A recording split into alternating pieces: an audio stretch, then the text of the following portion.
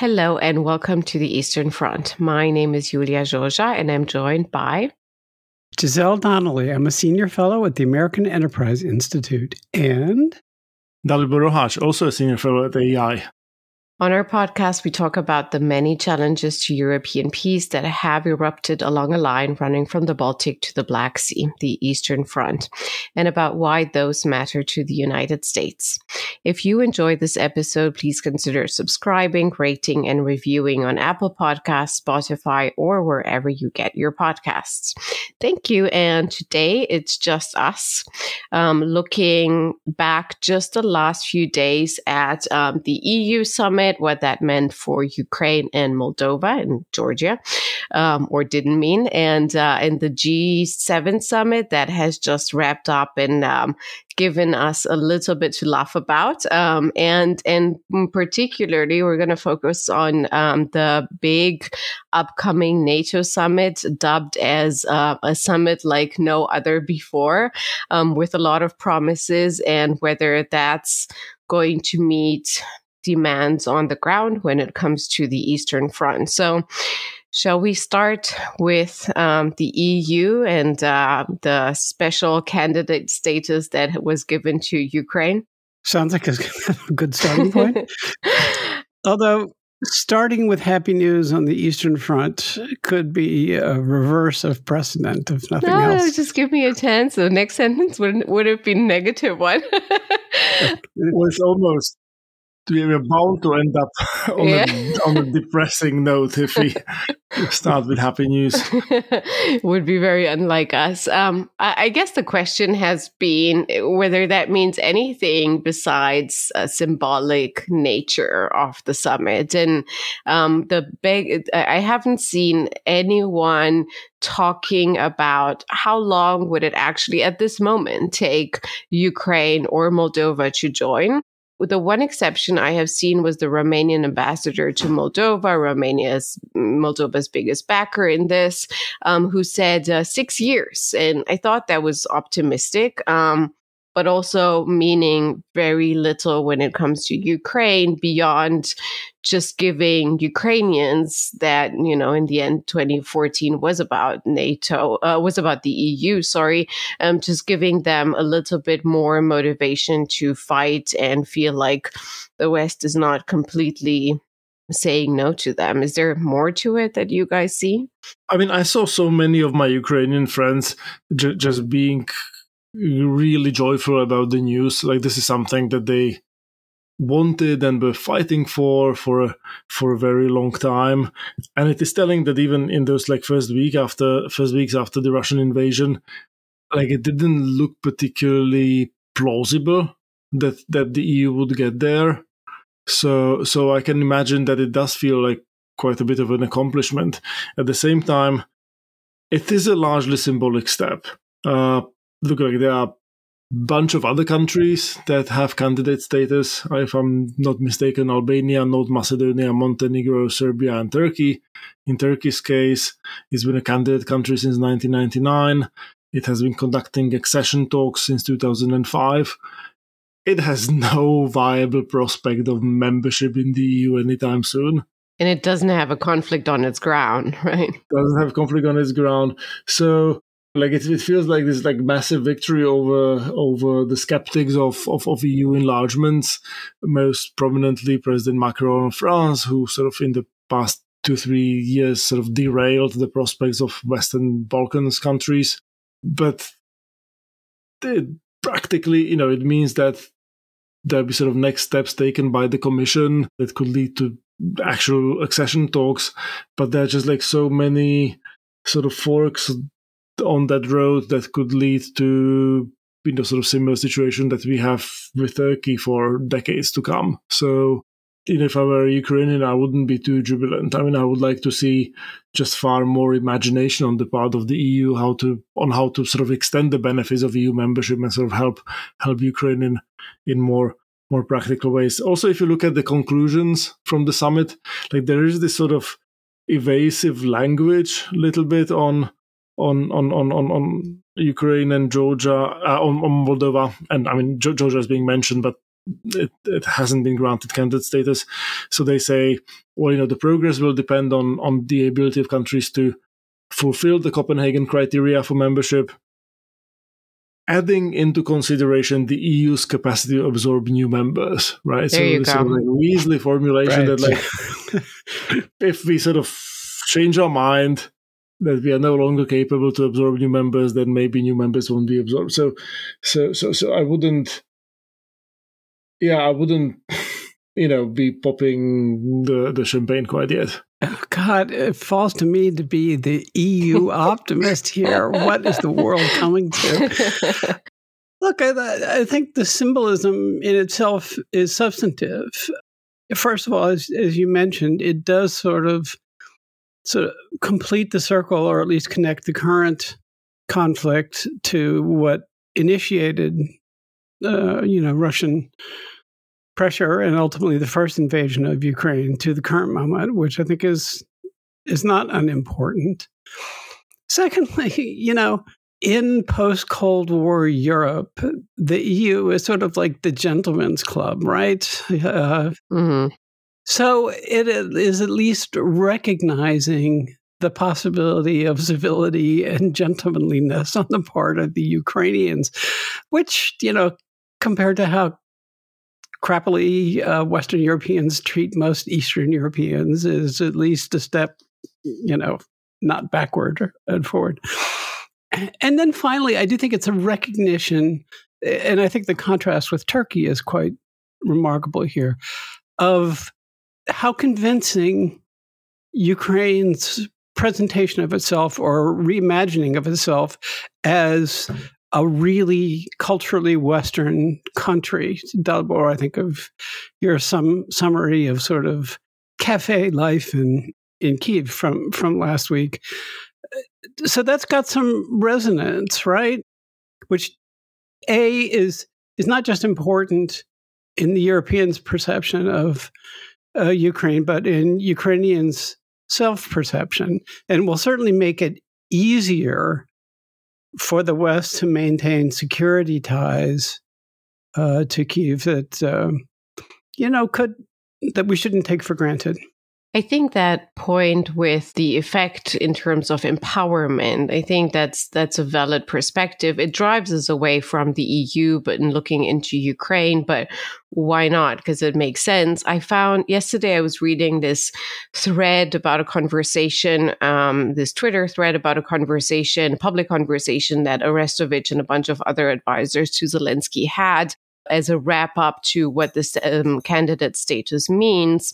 And they were thinking ahead. And I found it interesting the way they're thinking about this. Maybe this can be an interesting segue to what they could have expected from G7 and what happened. But because they were saying, okay, so we have this now and we have several scenarios. Worst case scenario is Turkey. We don't want to end up there. But we have this dilemma of, on one side, we need a national project. They call it kind of something, apropos empowerment and building national identity and how to self-identify, that is working independent of the EU, but yet this national project should be one that, where the difficulty will be to have one that is accepted by the EU. And they were making the point of Poland that can do that because it can afford within the EU, but Ukraine is not Poland, they were saying. And so what they were flaunting as a best case scenario, if they're not getting into the EU anytime soon, I don't know how they were defining anytime soon, is South Korea, that managed to build anti-corruption, democracy, freedom, security guarantees, if we can call it that, independent of an organization or institution such as the EU. And I found that really interesting because to me, it reflects exactly what I want them to be thinking about. Okay, so how do we work towards the EU? But at the same time, how do we take advantage of this incredible momentum of, building national identity and in the end strategic culture. And that's maybe away from the EU, a couple of steps removed from that. But I think it's useful as food for thought in terms of how we can help. It's such an important point because there is obviously this danger of just creating expectations by Brussels that won't be met by the EU because of resistance in national capitals. And like people like President Macron have been skeptical of enlargements because in their mind it just distracts away from what is the sort of more important task ahead, namely to make the EU function better in their view, sort of to deepen it and federalize it and do things that just can't be done if you have ever larger number of members that are ever more diverse. So that would be the risk. But it's also the case that, like, unlike the earlier batches of countries that entered the EU, Ukraine is in a very specific situation in which it is facing an existential threat from its immediate neighbor. And in a way, whereas, say, Julia, your country, Romania, or my home country of Slovakia, really sort of looked to the EU as the sort of like basic geopolitical anchor and motivating force for domestic reforms.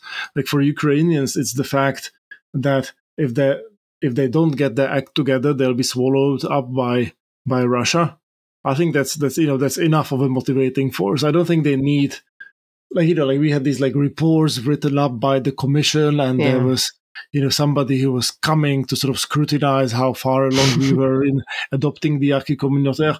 And actually, I'm not quite sure that the sort of like just sort of like transposing the EU legislation and sort of like EU sort of standards like was all that important in just like strengthening rule of law and eradicating corruption and just sort of improving governance. Like it played some role, but I'm not sure it was the most important thing. So maybe the needs are different.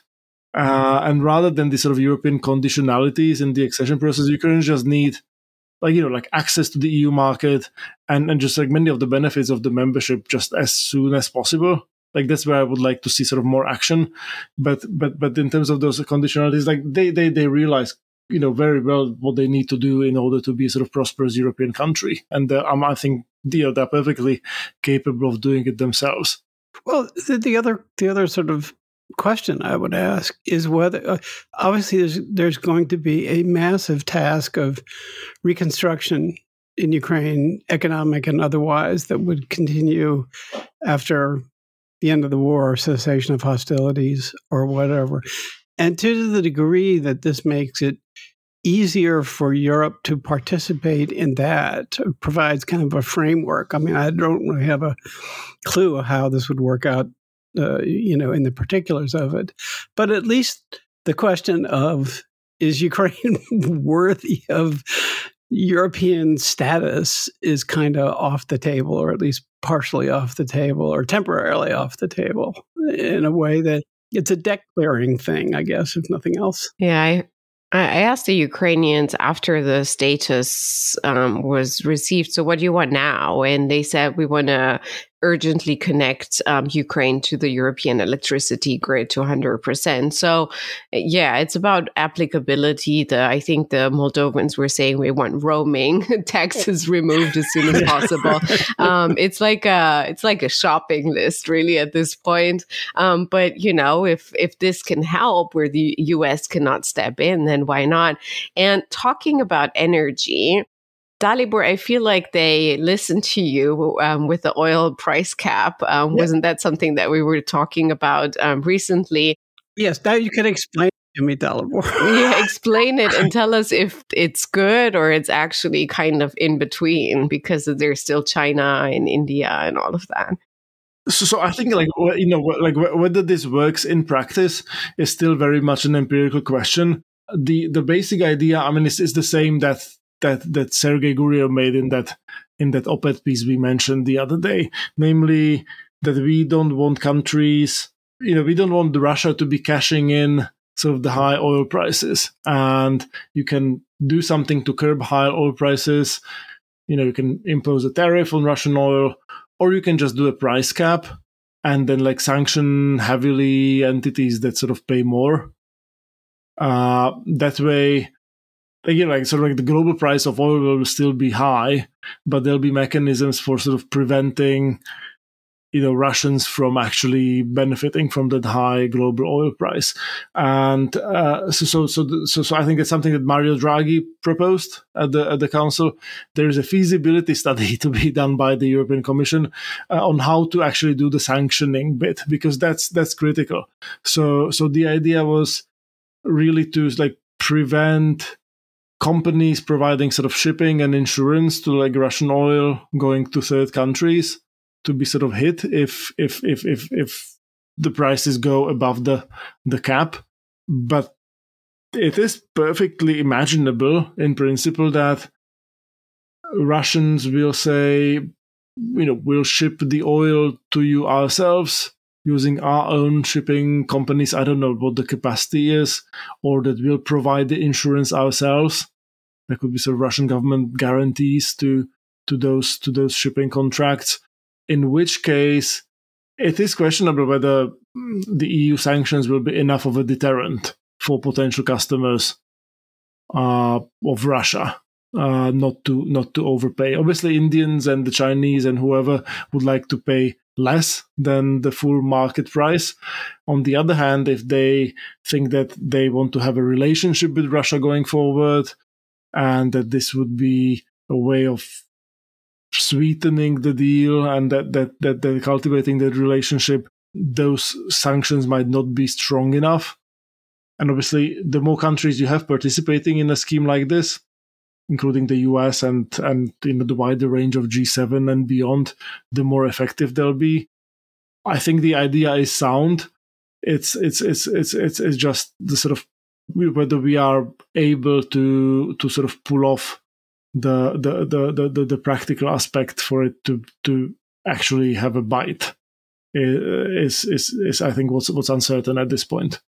Right. And then the other striking thing, and here I'm curious, Giselle, of your read about this, is Zelensky went on video virtually to the G7 summit and kind of said his plan is for the war to stop by the end of the calendar year. Now, that to me sounded surprising. It's the first time that he puts a deadline in, and I think this is like now a basic universal understanding, everything depends on what the US and other allies are shipping, and the shipments are to the extent that now there's a ratio of 1 to 10 in the Donbass, so things are not looking well. So Giselle, can you help us make sense of what he means?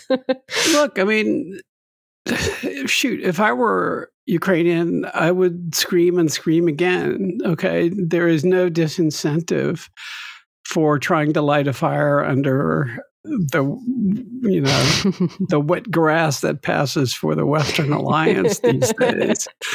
And apropos of, look, the United States is going to account for 99% of the material or important aid that we can't do it without the countries that border Ukraine. There's a broader picture to be sure, but if you're just talking about the really hard measure of weapons support and training and other forms of intelligence support to the Ukrainian military, and of course, the other advanced intelligence gathering countries in the West really contribute to that as well. And we're now at a point, actually, I just submitted a piece today where I'm beginning to wonder whether the hesitancy about further arms shipments is a matter not so much of Western caution or Western willpower, but now we're getting close to the capacity question. I was sort of reviewing and we can come back to this later, arithmetic on the HIMARS system, which made its debut in the Donbass to great effect this past week and to great hoopla. But the Ukrainians have asked for, and just doing their own battlefield analysis, which seems reasonable to me, considering they face a continued prospect of invasion toward Kharkiv and Kyiv, and are trying to win back Kherson and other parts of the south, even to get back to February sort of borders or lines. It's not like there's all that many HIMARS systems around. The United States owns about 500. About 2/3 of them are Army systems, and a third are Marine Corps. The Marine Corps has divested itself of many systems, including the howitzers that have been sent to Ukraine, the 155 millimeter howitzers that have helped to begin to tip that artillery balance that you were talking about. And the Marines want to ship those extras of those HIMARS to the Pacific theater. So you're getting in this sort of, which Sophie's choice kind of grand strategy situation vis-a-vis the Atlantic and the Pacific.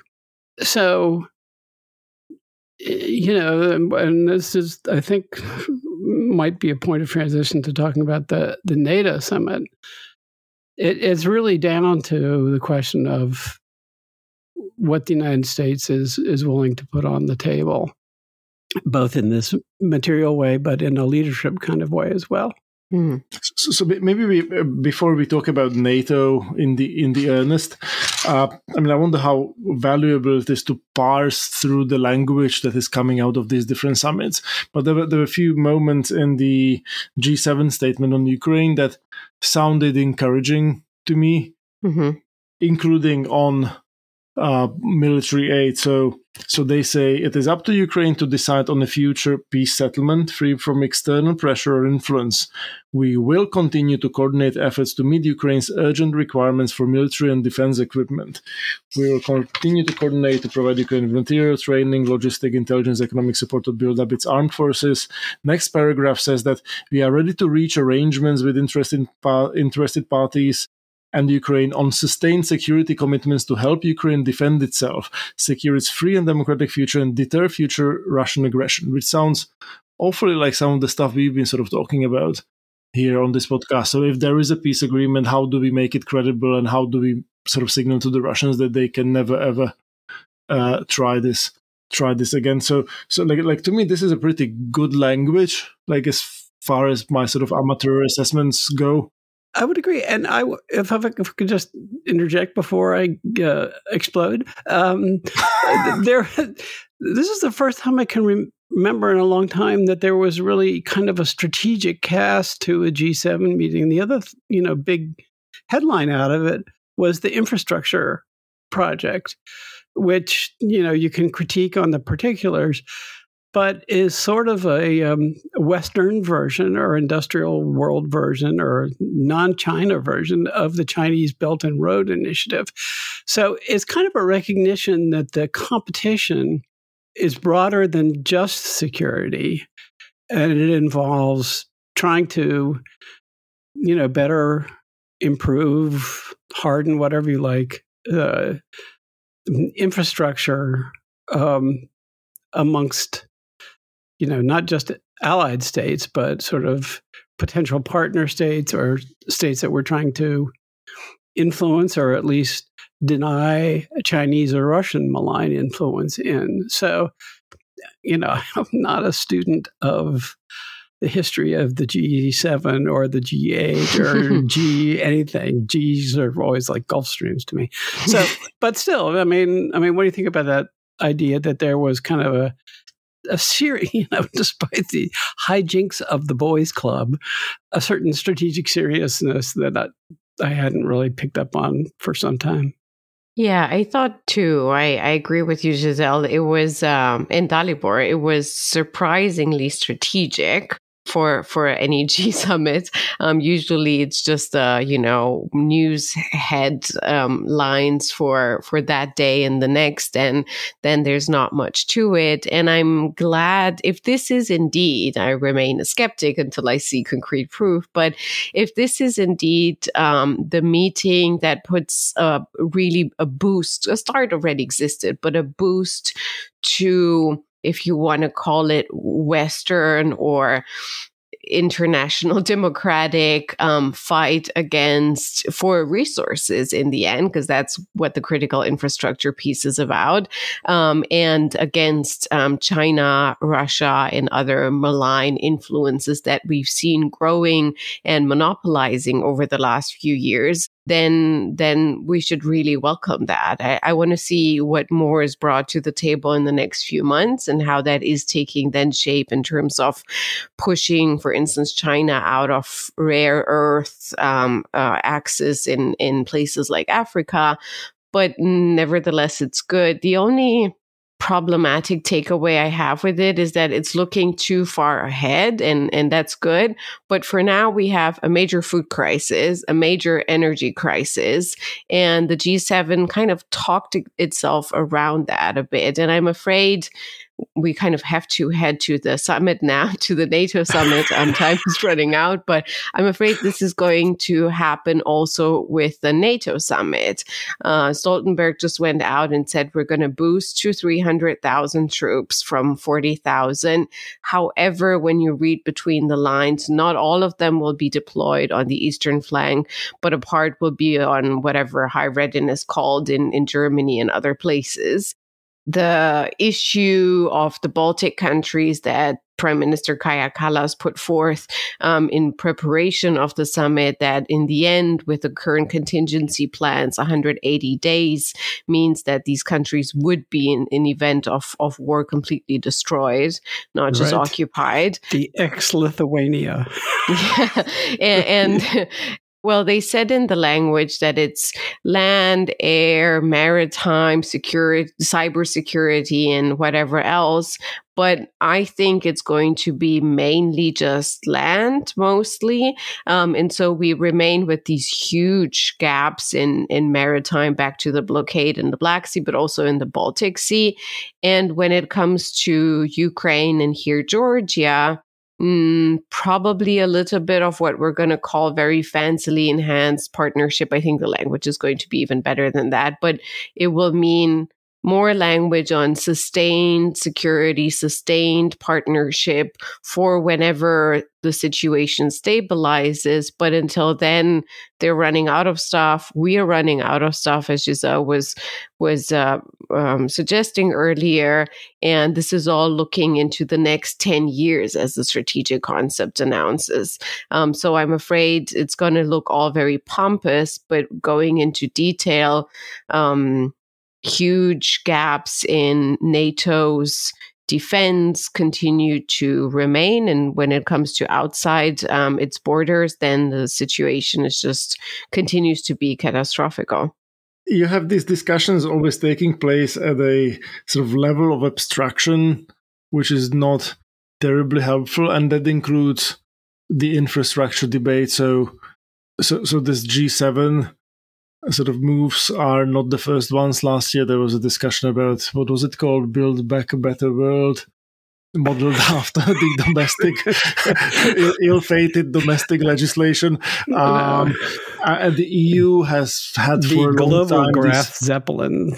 these plans for something called Global Gateway, which is meant to be like Belt and Road, but actually sustainable and green and respectful of human rights, and not getting poor countries into that trap. Diversity, inclusiveness, and I forget what the E is right now. Like Belt and Road, but like nice and humane. and what is lacking in that is a sort of, okay, so like some sort of sense of like geography, for example. So okay, so like what are our priorities? Like, are we going to just go around the world extending infrastructure loans to anybody, or are we focusing on one part of the world? I think that the situation in Ukraine, like, it would be helpful if some of these efforts, we talked about the electricity grid and mobile networks. Like if some of this money actually went towards the reconstruction of Ukraine in a way that would like sort of help really take it into the fold of the West, I think that should be a priority.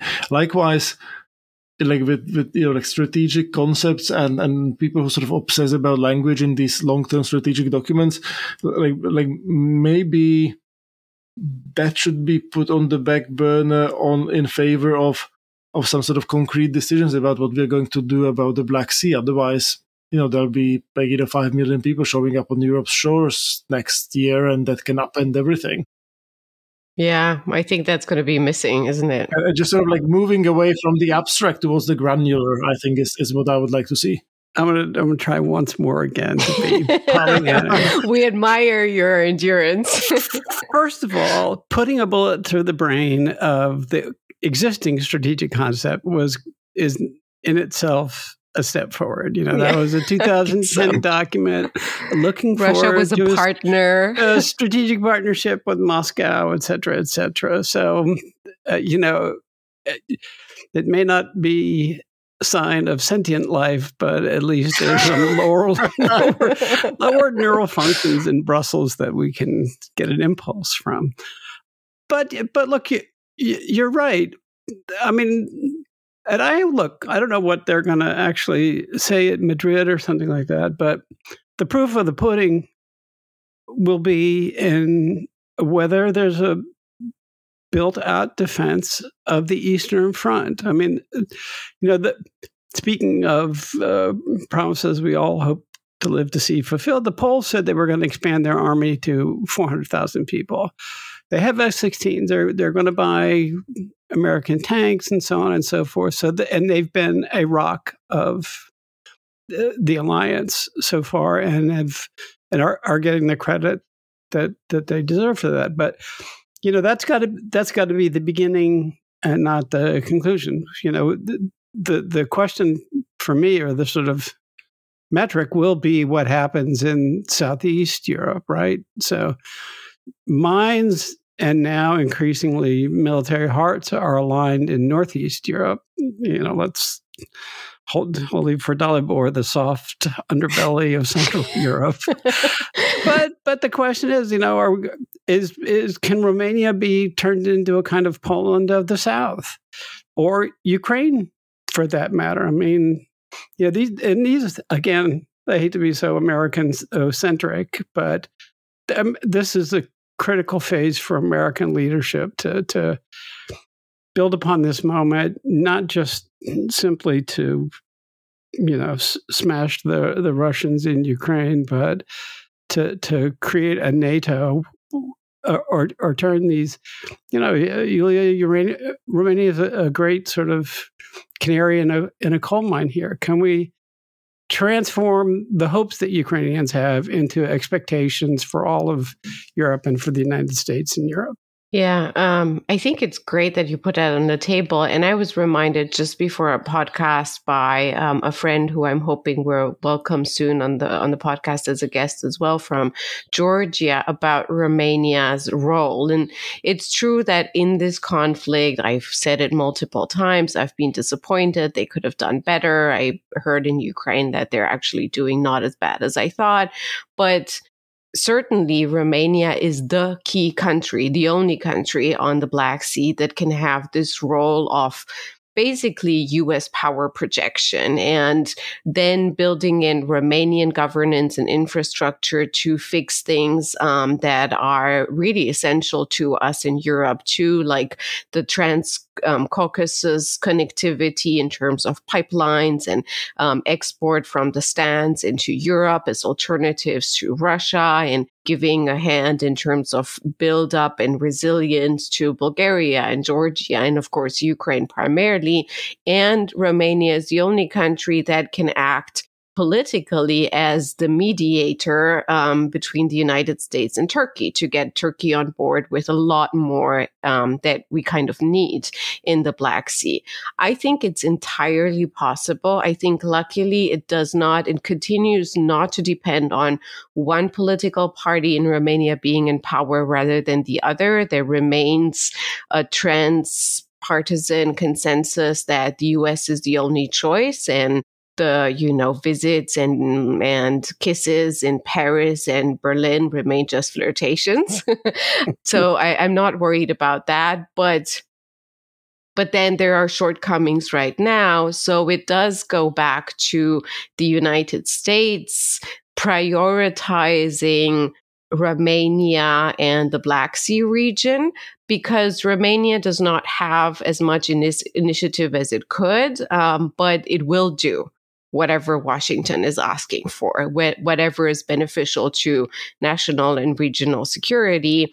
But that also means that on the demand and supply side in Washington, there needs to be, given the uncomfortable situation right now, more decisiveness and resolution when it comes to figuring out how Romania can be helpful to the United States and can be used as U.S. power projection in the region. Everybody would welcome it. People would, wave the NATO and U.S. flags and all of that. It's just a matter of political will, going back to the EU conversation at the beginning on both sides. But I am convinced that it's possible.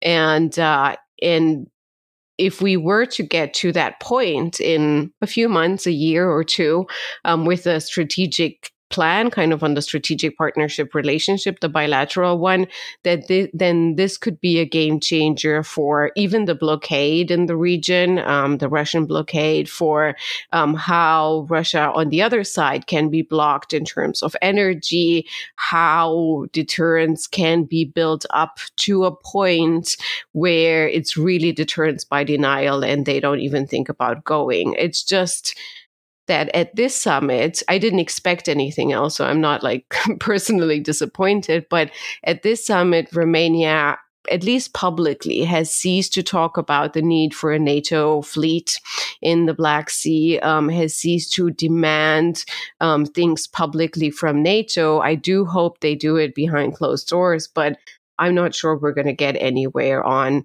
NATO presence there. Well, we'll have an episode in the Georgia strategic plan for Southeast Europe. so I know we have to wrap up, but just one more thing on this, if I may, namely, given the ongoing debate within the US about America's global role and the value of its alliances, I think getting this right and getting more countries in the alliance who would behave like Poland, as opposed to, say, Germany, would be something that people like us could point to while making the case for why these alliances and these partnerships and the security guarantees are still in America's sort of broader interest and why they still matter. And I mean, I hope that there is this understanding in Eastern Europe too, because we really sort of do need each other, and because it would make the sort of case of the American internationalists so much more easier if our European friends stepped up at this juncture. If they would just follow your advice to look at a map occasionally, the quality of strategic dialogue would step up exponentially. I think we're going to leave it at that. So we are pro maps, yes. That's our conclusion. And as we're wrapping up, we'll turn on the TVs to watch what is coming out of the NATO summit. On the last note, we did skip that, but it was nice to see at the G7 summit, Putin being mocked and humiliated, as Macron said, though he did not participate. I hope we're going to have some highlights from the NATO summit as well. We're keeping our fingers crossed. We should all vote for Boris Johnson just for his towel snapping level of humor, and full marks to Ursula von der Leyen for sitting through the who cares about the occasional lying to the House of Commons? Well, okay, so I can understand why the British are upset, but they need to swallow their principles for the greater good. And us too, it seems. All right. So from me, Julia Georgia, and my friends, Giselle Donnelly and Dalibor Rohac, thank you for listening to The Eastern Front, a podcast dedicated to security challenges that have emerged along the line running from the Baltic to the Black Sea.